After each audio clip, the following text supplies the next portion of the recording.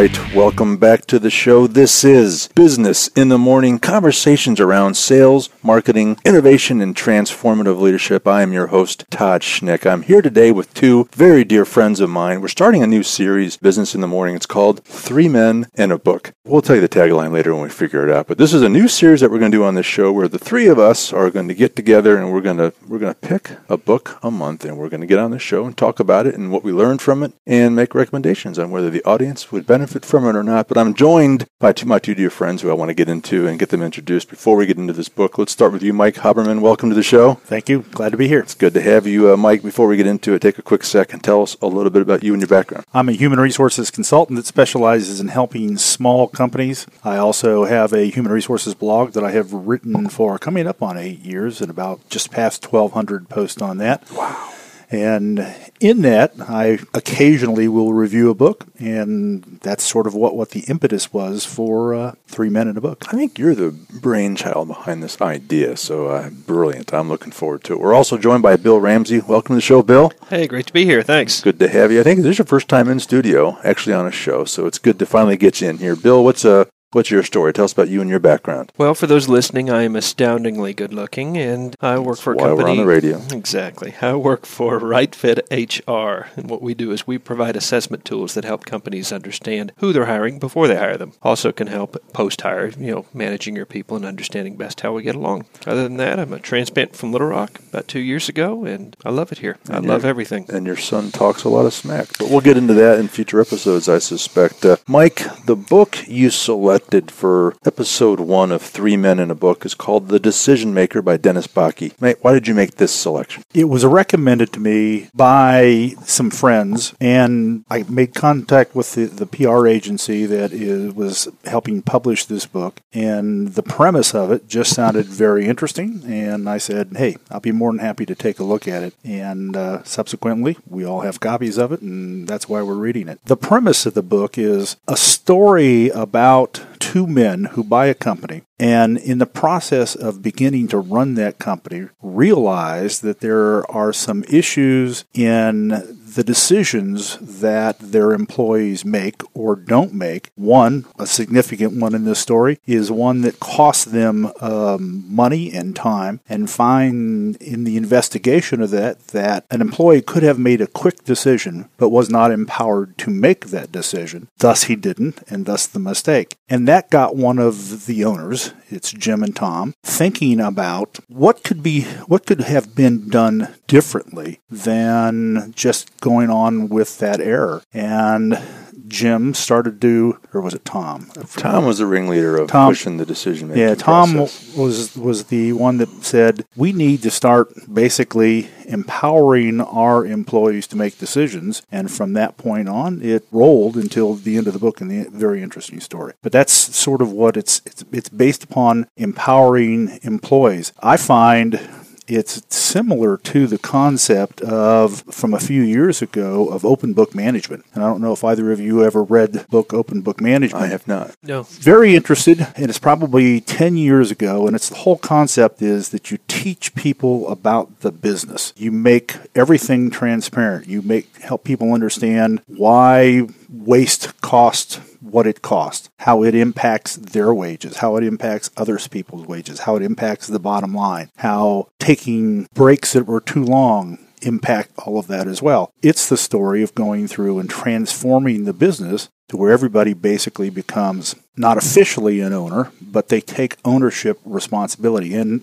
as I'm reading The Decision Maker, it brought back memories of that process. They get into transparency. They get into people understanding why their decisions have an impact on the bottom line. So it was that process that made me interested in the book.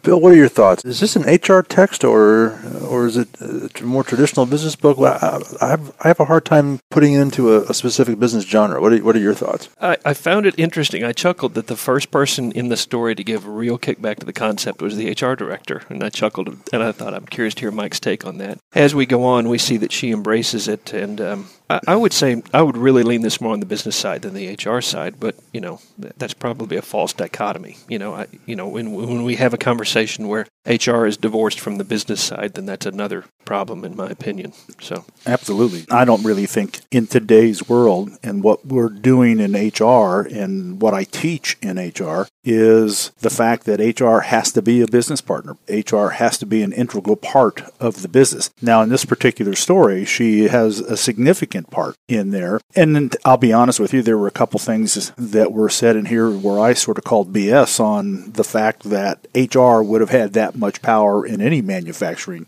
situation, such as scheduling machinery. I don't think that's typical in an organization. And one of my concerns about most organizations that I interact with is that HR is lower on the priority list, when in fact the people are the most important asset of an organization. I mean, that's not typical, I don't think. You're right, and that's one of the big arguments that's going on in the HR arena today that was frequently talked about at SHRM National when I went to Chicago in June. And it's an ongoing discussion in almost every HR conference or meeting that you go to, is what level of decision making, what level of authority should HR have in the organization. My experience has been typically they're not going to have the level that they would like to have. And I think Bill's experience in conversations that he and I have had back that up, that we frequently get in and find out that HR people are not the decision makers. And, we both in essence sell to HR a little bit and find that they're not empowered to make the kinds of decisions that the woman in this book is empowered to make.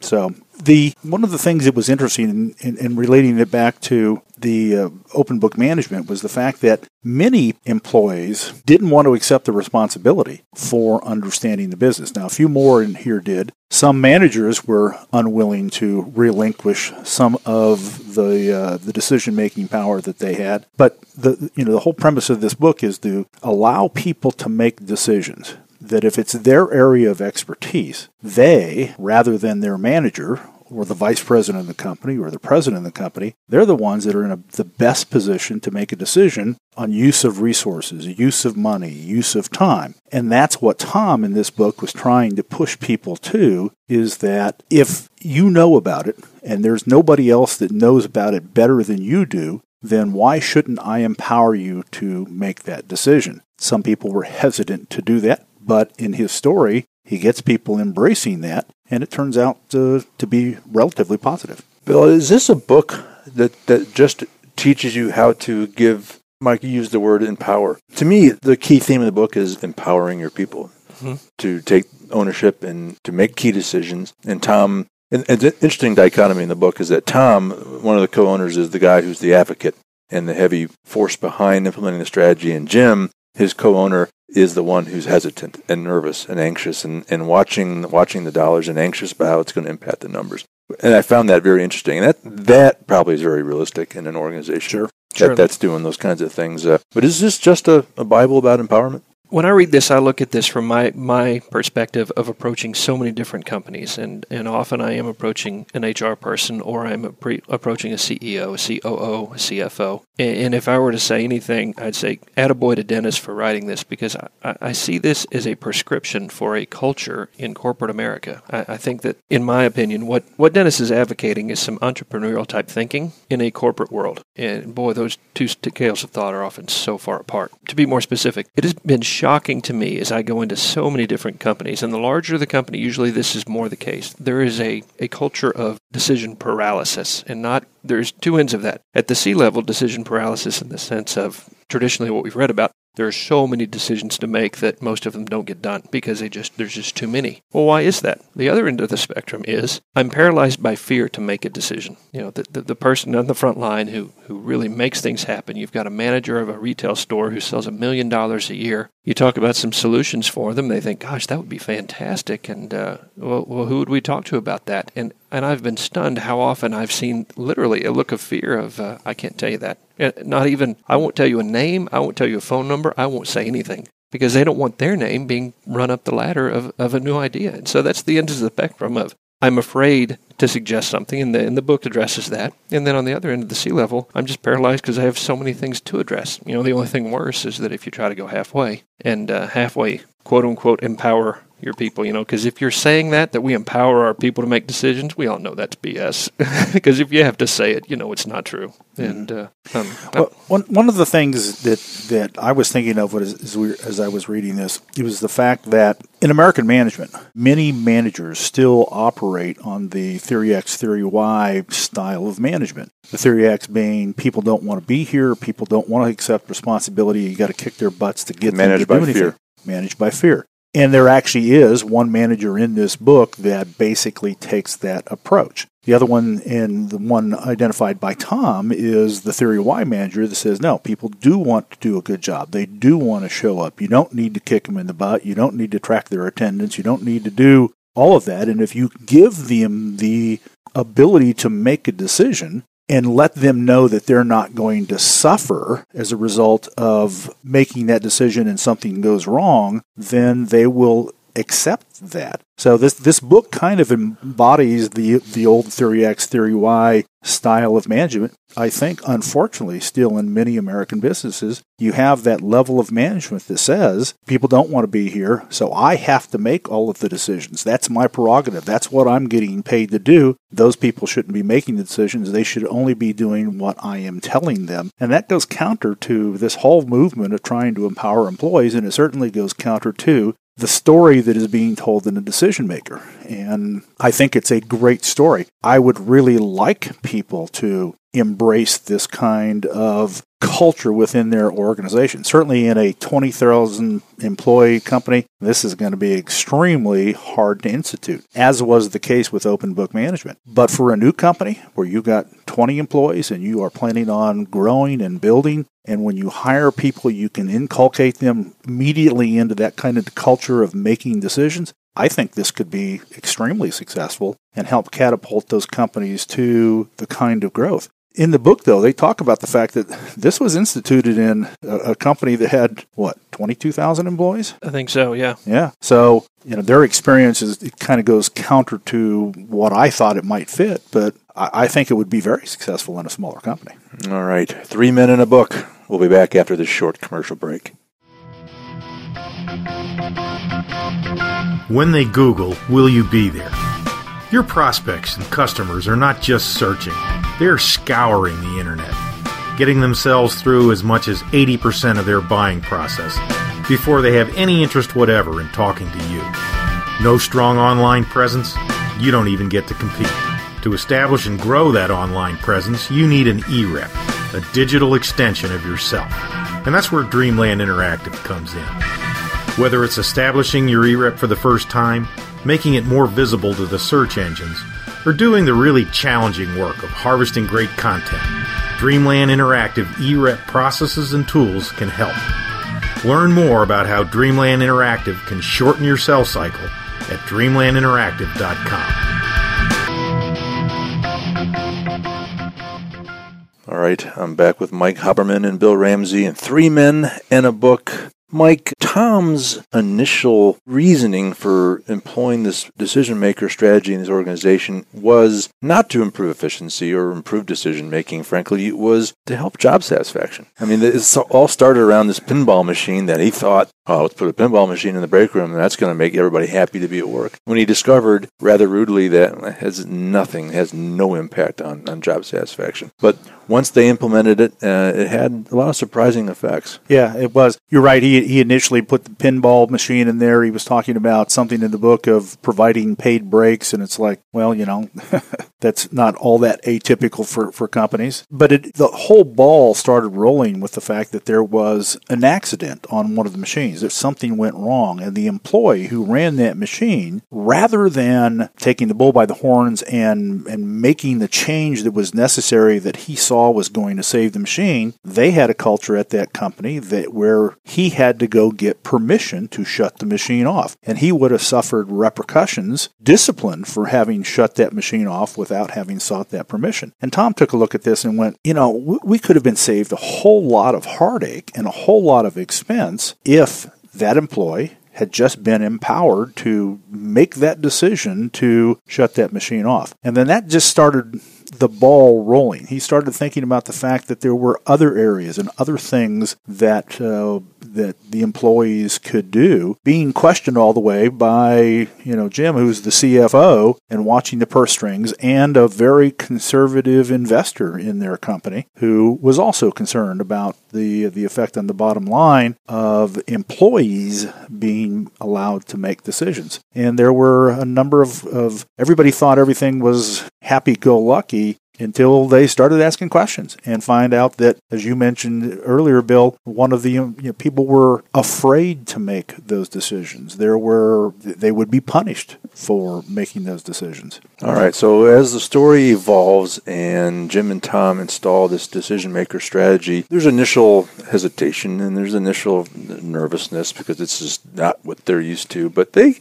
organization as a whole largely adopts it. Well, some decisions are made that, of course, cause some problems. I think what happened was a guy bought some less expensive polymer as they were making something, and it ended up being a bad decision, and the products that this company was making, which is a medical services company, were breaking and was cheaply made. But it was a direct impact of someone having empowerment to make that kind of decision, and he thought he was doing good by doing something less expensive. And so I was really pleased when Dennis put this in the book, because to me it brought a sense of reality to this thing, that this is what's likely really to happen. But Bill, as a result of that experience and the learning that occurred from this poor decision, they put together this thing called the advice process, or what I guess they call the best knowledge. Mm-hmm. What are your thoughts on that? Is that work? Is that real? Well, I read in a good book once that there's wisdom in the counsel of many. And that's exactly what they were looking at, is that there were actually, ironically, other people on the team who could have told this decision maker, yeah, I've used that product and I knew that it stinks. And so through that, I think that's an important distinction that they make, is that the fact that I've empowered you, Todd, to make a decision today doesn't mean you need to be a lone ranger in this. That they instituted this concept of where you need to be reaching out to people who are in the place to help make a wise, informed decision. And, I think it's only, go so far as to say you have to talk to someone above you and talk to someone below you. Yeah. Right. Yeah, absolutely. And I think it's only prudent. I mean, why would you not? Because the fact is there's a wealth of knowledge around you. And, what that guy was looking at is a dollar sign, which is extraordinarily important. Turns out that wasn't everything, though. Mike, what I found most important, the most important lesson I gleaned from this book, and if you've followed and read Tom Peters over the years, you know exactly where I'm going with this, but this cross-functional communication. Most organizations, particularly ones that are driven from top down and fear-based decision management making, you go in these silos, and these silos never talk to one another. And when you're in a decision maker situation, as MedTech is, and MedTech's the company in this book, the cross-functional communication changes everything. Talk about the importance of that, and is that viable? Is that real in a real modern organization? Well, again, I think it could be real in an organization. It's certainly viable, and the lesson of the story is that it can work out, because this story is indeed based upon reality and company that was set up and using this. Again, I think, to me, it's going to be more successful in a smaller organization where you can get that culture set up from the beginning. And we all know that every organization has a culture. And many, as you talked about silos, there is no crosstalk from one silo to the next. And for this to overcome that resistance of not talking from one part of the organization to another part of the organization, then it's going to take a while to institute this. I think even with a small company, it's going to take a while for people to start thinking out of what their normal patterns of behavior are. And an example of that in the book was the one manager who thought it was his place to make decisions. Nobody knew the process better than he did. So why do I have to talk to somebody below me, and there is nobody above me that knows this better? So I'll just go ahead and make the decision. And as you read in the story, that turns out to be a disastrous decision on his part, and he ends up getting criticized for not having followed the process of getting that advisement. And he found that he wasn't knowledgeable as he thought he was. Sure. And, when I read through this book, I think you're right, easier in a small organization. I think also much of this will hinge upon somebody somebody with some sort of emotional maturity and a good splash of humility, because in that situation, you're talking to somebody that in your mind is below the food chain on their pay scale or whatever their duties are. So let me ask you this, Todd. Let me turn a question on you. Here's one of the things that I really wrestled with as I read through the book, is that the key premise being people want to make decisions. They want to take control. They want to have the power to make their own decisions. And I've really wrestled with that. Speak to that. Well, there's an interesting conversation in the book that I think in part talks about what you're getting at there, and it's the notion of having the authority to make an honest decision, and the key is to be responsible for that decision. You're responsible for it, and if the thing goes awry, you have to speak up for it. Now, you get some cover by seeking and collecting that advice that they talk about, but it's the difference in an organization of giving and empowering your people to make decisions versus holding a decision up for a group vote. I thought that was an interesting conversation piece in the book, where is that the same thing or is it very, very different? Because if you call a team meeting together and say, guys, we have to make a decision on buying this cheaper polymer, raise your hand if you're for it, raise your hand if you're against it. I think that's very different than having one individual solely responsible for making that decision. Again, seeking counsel. Because if it's just a team vote, it strikes me as that no one's really going to be held accountable to other than the team, and then I don't think that has the impact. I don't think the lessons will be learned if the decision goes awry. So I thought that was an interesting idea. I guess what I'm trying to say is to those listening to this show is if you put decisions like this up for votes in your organization, I don't think that's serving you very well. I agree with you. I think things that are necessary for this to work properly is, number one, people have to be trained in the process of doing this, but number two, you have to have people who are willing to step up and take ownership of the process. And the other thing is there's got to be a culture of not punishing the mistakes that come about as a result of those decisions that are made. You learn from those decisions, you learn from those errors, and you correct those, but you don't shoot the messenger or the decision maker for having made that decision if they followed the process and they followed their best knowledge and the advice that they were given. And I think that's one of the things that's missing in many American businesses is that we punish mistakes immediately. We don't help people learn from mistakes, we punish them. Is that because we're still operating in the factory model? Yes, I think so. And the goal is obedience and compliance, and it's the straight rows in the classroom teaching that, and then because this book is very much anti that, the whole idea of that's all right. All right, well, 3 men in the book. We'll be back after this short commercial break. Wondering if technology can help you run your business better? To help you better manage your data? To make more informed, more strategic, and faster business decisions? Say hello to Savad Business Solutions. We don't rest until we identify and put into place customized solutions to remove the bottlenecks from your organization, making you better, faster, and more effective. Learn more at savadsolutions.com. That's SIVAD solutions.com.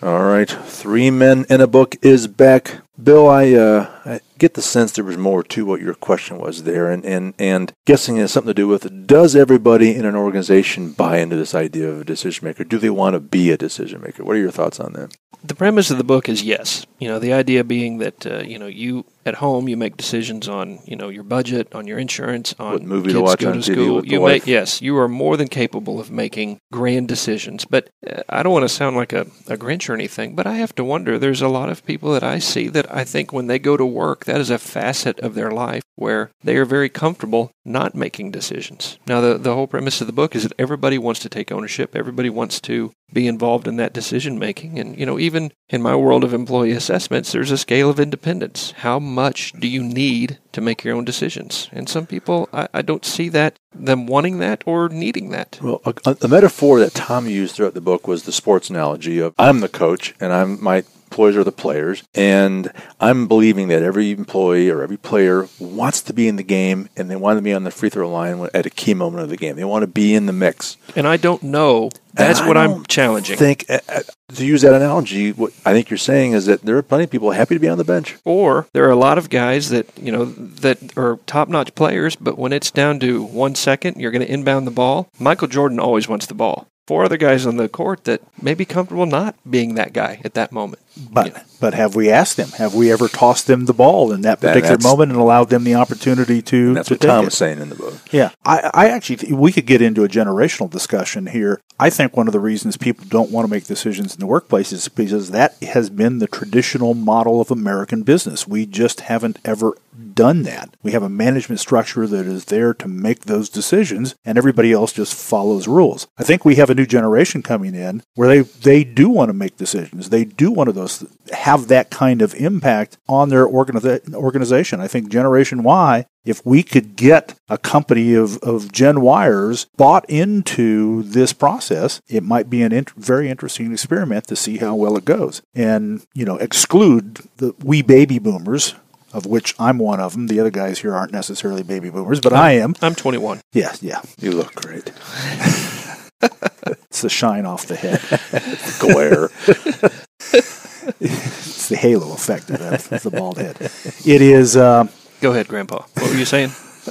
I think we have too many people who have been in the business world too long that have modeled or have taken after the model of we don't make decisions. That's not what I'm being paid for. Where in the decision maker, if you have people making those decisions, the company's going to do better. We do get paid for making those decisions, not only what we're making, but then, profit sharing that goes on top of that. And I think we may have a whole new generation that is going to be far more accepting of this kind of process than for an older generation that is having to relearn a process. Well, a common theme in this book that I want to get your guys' insight on, both of you touched on this at the top of the show in this perhaps overly powerful HR director in this organization, but I hate to break the surprise because, frankly, it was a thrilling surprise for me reading this book, but I can't help but bring it up in the context of our conversation. But the HR director comes and recommends to Tom that they dismantle the HR department. Yeah. And I was curious as to what your all's thoughts were on that. Is that real? Is that realistic? Is that possible? But everybody was questioning Tom, saying,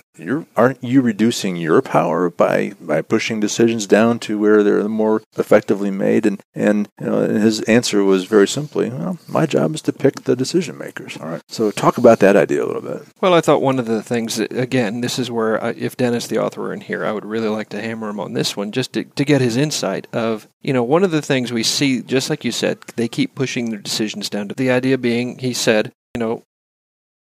my job is to give the decisions to others. And that's one where I might, again, tend to disagree because somebody who is in their position, you've been a COO of 30 years. You've got a broad depth of experience. Well, the fact is, your mind you think differently. You think visionary, you think strategy, you think futurist. You think your decisions are influenced on a different mentality. And that's not a better mentality, but it's different. And so it seemed that the book tended to overlook that. I would be curious, what Dennis how he would answer that. But Mike, what do you think on that? The transformation that the HR person goes through in this book is really not out of the realm of possibility. It certainly is for most organizations. That would be disastrous. Most people are not going to come in and recommend that their job disappear. Now, she ended up recommending a different job for herself. But it is sort of the transformation that the HR profession as a whole is sort of trying to undergo in making, rather than being that silo of HR, that the process of engaging people, the process of selecting people, the process of rewarding people doesn't need to be an HR function. That is a managerial function. That is another people function. It is the group function. So there is a move within the HR profession to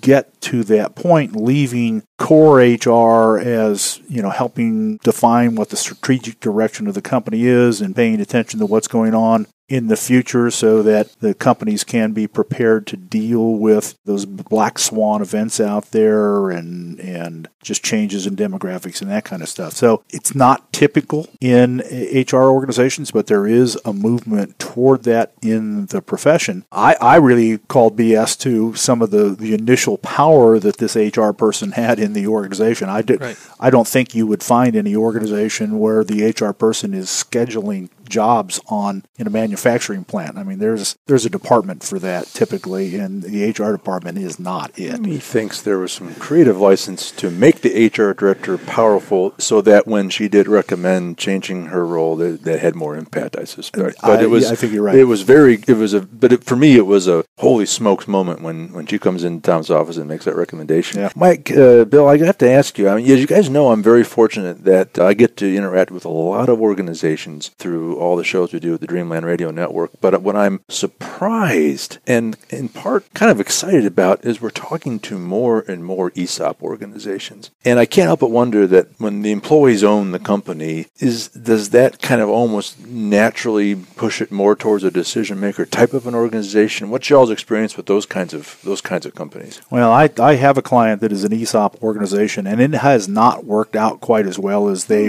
originally anticipated. And do you know why? Because everyone I talk to, they love it. Yeah, there were a couple reasons. One, they were in an industry that suffered significantly from the economic downturn, which made things difficult and actually ended up resulting in people losing their jobs. And so just the number of people involved in the organization left. But the other one is many of the people were not embracing of some of the decisions that they had to make. You know, and in an ESOP, employees are supposed to be making some decisions on organization and processes and those kinds of things. And in this particular client, that transformation has not occurred. People have not stepped up to the plate to take their responsibility, and they still get a lot of finger pointing. Well, the reason this didn't work was because somebody didn't do what they were supposed to do. It wasn't me, it was them. Right. Not me. Yeah. The most popular character on the Family Circus. Yes. Not me.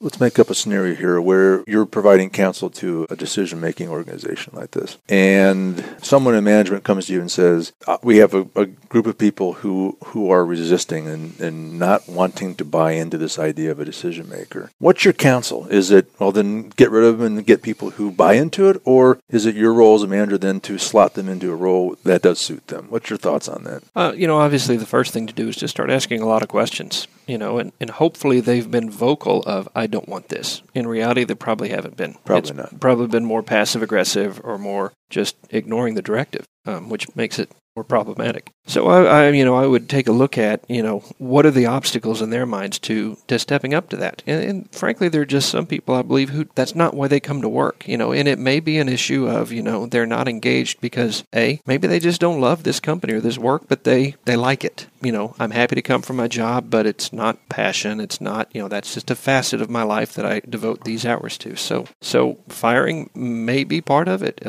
If you have other people who want to come in, who believe in your story, who want to be evangelists for you, to work there, who are much more engaged, then obviously you want those people. I just ask a lot of questions to find out where's the resistance coming from. And, I'd want to take a look specifically, and I hate to come back to the assessment, but that's what I do. I'd be curious about some assessments on some of those people. Is that just their style, or is it that they are working with maybe the manager above them? There's some dynamics of how they work with him or her that makes them afraid to step up and do that. They talk about company-wide surveys in this book as sort of a big global advice process that can have a real impact. Absolutely.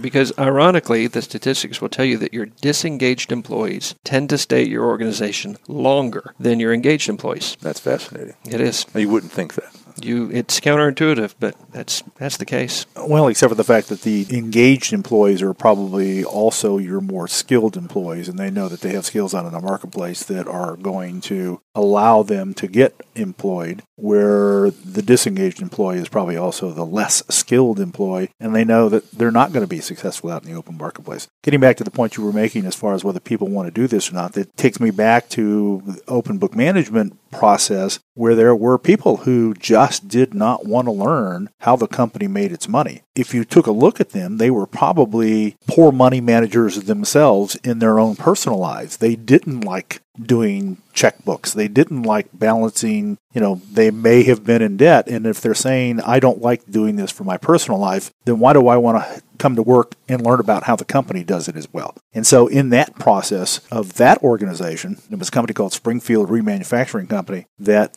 book was written on, there was turnover. And people did leave because they said, I don't want to do this. This isn't what I want to face when I come to work. And they ended up replacing them with people who bought into the process from day one and subsequently were more successful in learning what they had to learn to be able to do the job. That process was not an easy one. I don't think this process would be an easy one. This is not something that you do in a month. People are going to have to learn that they can step up and make decisions. They are going to have to learn that they're not going to get punished for making those decisions. The management, as we learned with Jim and Tom, they themselves had to resist their normal way of doing things and stepping up and saying, I'm making the decision. They had to step up and say, no, my decision is not to make the decision. My decision is to make you make the decision. Which is a decision.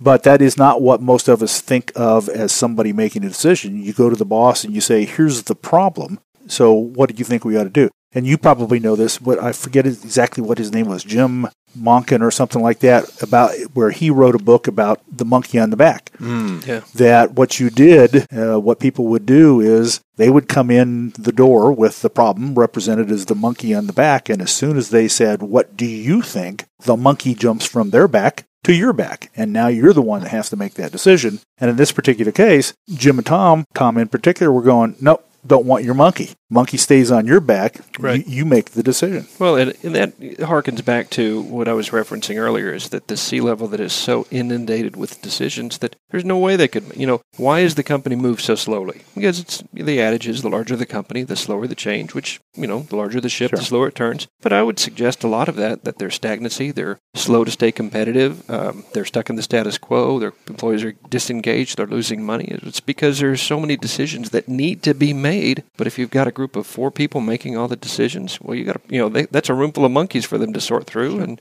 I would suggest that let's look at what Dennis had to say about your decision making. Well, gentlemen, we're running low on time. Since I largely steered the conversation a bit, I covered the things that I wanted to cover, but I want to give you each opportunity. Is there other elements from this book, other ideas, concepts that you guys want to touch on quickly?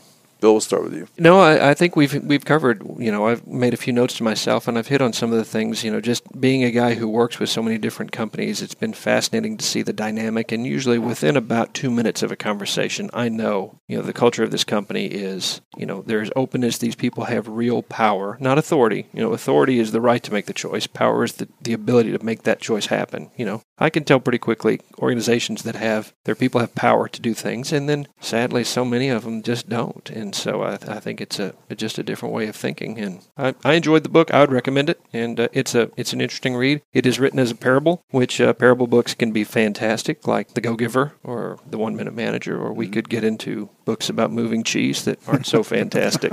Mike, do you have any final thoughts? No, other than I would recommend the book too. I work with a lot of entrepreneurs, and I think I know a number of them would probably have a very difficult time instituting this kind of process. One of the reasons they got into starting their own company is because they were comfortable being the ones that made the decisions. So many of the ones that I know who are even successful would still have to do a lot of learning to be able to adapt to this system. I echo that comment, and that was going to be my final comment. And I, too, recommend the book. You guys both botched my final segment. We were going to go around the horn and say thumbs up, thumbs down. But I guess we all thumbs up. And the reason, Mike, is in essence what you just said. You mentioned the generational thing. I liken myself as an entrepreneur who would be receptive to something like this, but there were plenty of scenarios in this book that made me very uncomfortable. Mm-hmm. And I loved that it made me feel that way because it really made me think about, because my organization's growing, and I'm going to have to start doing some management and pushing decisions down. And I'm a control freak. I love to have, and there are things that my business partners do differently than I would do it. They don't do it poorly. They just do it differently because it's just a personal preference thing. And so this made me really rethink a couple of things. So again, the book is called The Decision Maker by Dennis Bakke. Subtitle of the book is Unlock the Potential of Everyone in Your Organization, One Decision at a Time. A great read. Guys, before I let you go, Bill, how can people get in touch with you and learn about your work? Check us out online at rightfithr.com. That's RIGHT. You can learn about what we have to offer there and see my lovely smiling 21-year-old face on the website. Email and phone number and everything's there. Outstanding. Mike, how can people get in touch with you? Probably the best way to do that is to go to our website, which is www.omega businesshrsolutions.com. There you will find a fascinating blog on the front page and a whole bunch of information about the company on the pages behind that. All right, gentlemen, it was a lot of fun. I think we're on to something here. I think we're going to have a lot of fun. 3 Men and a Book will return. On behalf of my co-hosts, Bill Ramsey, Mike Huberman, I'm Todd Schnick. We'll see you soon on Business in the Morning.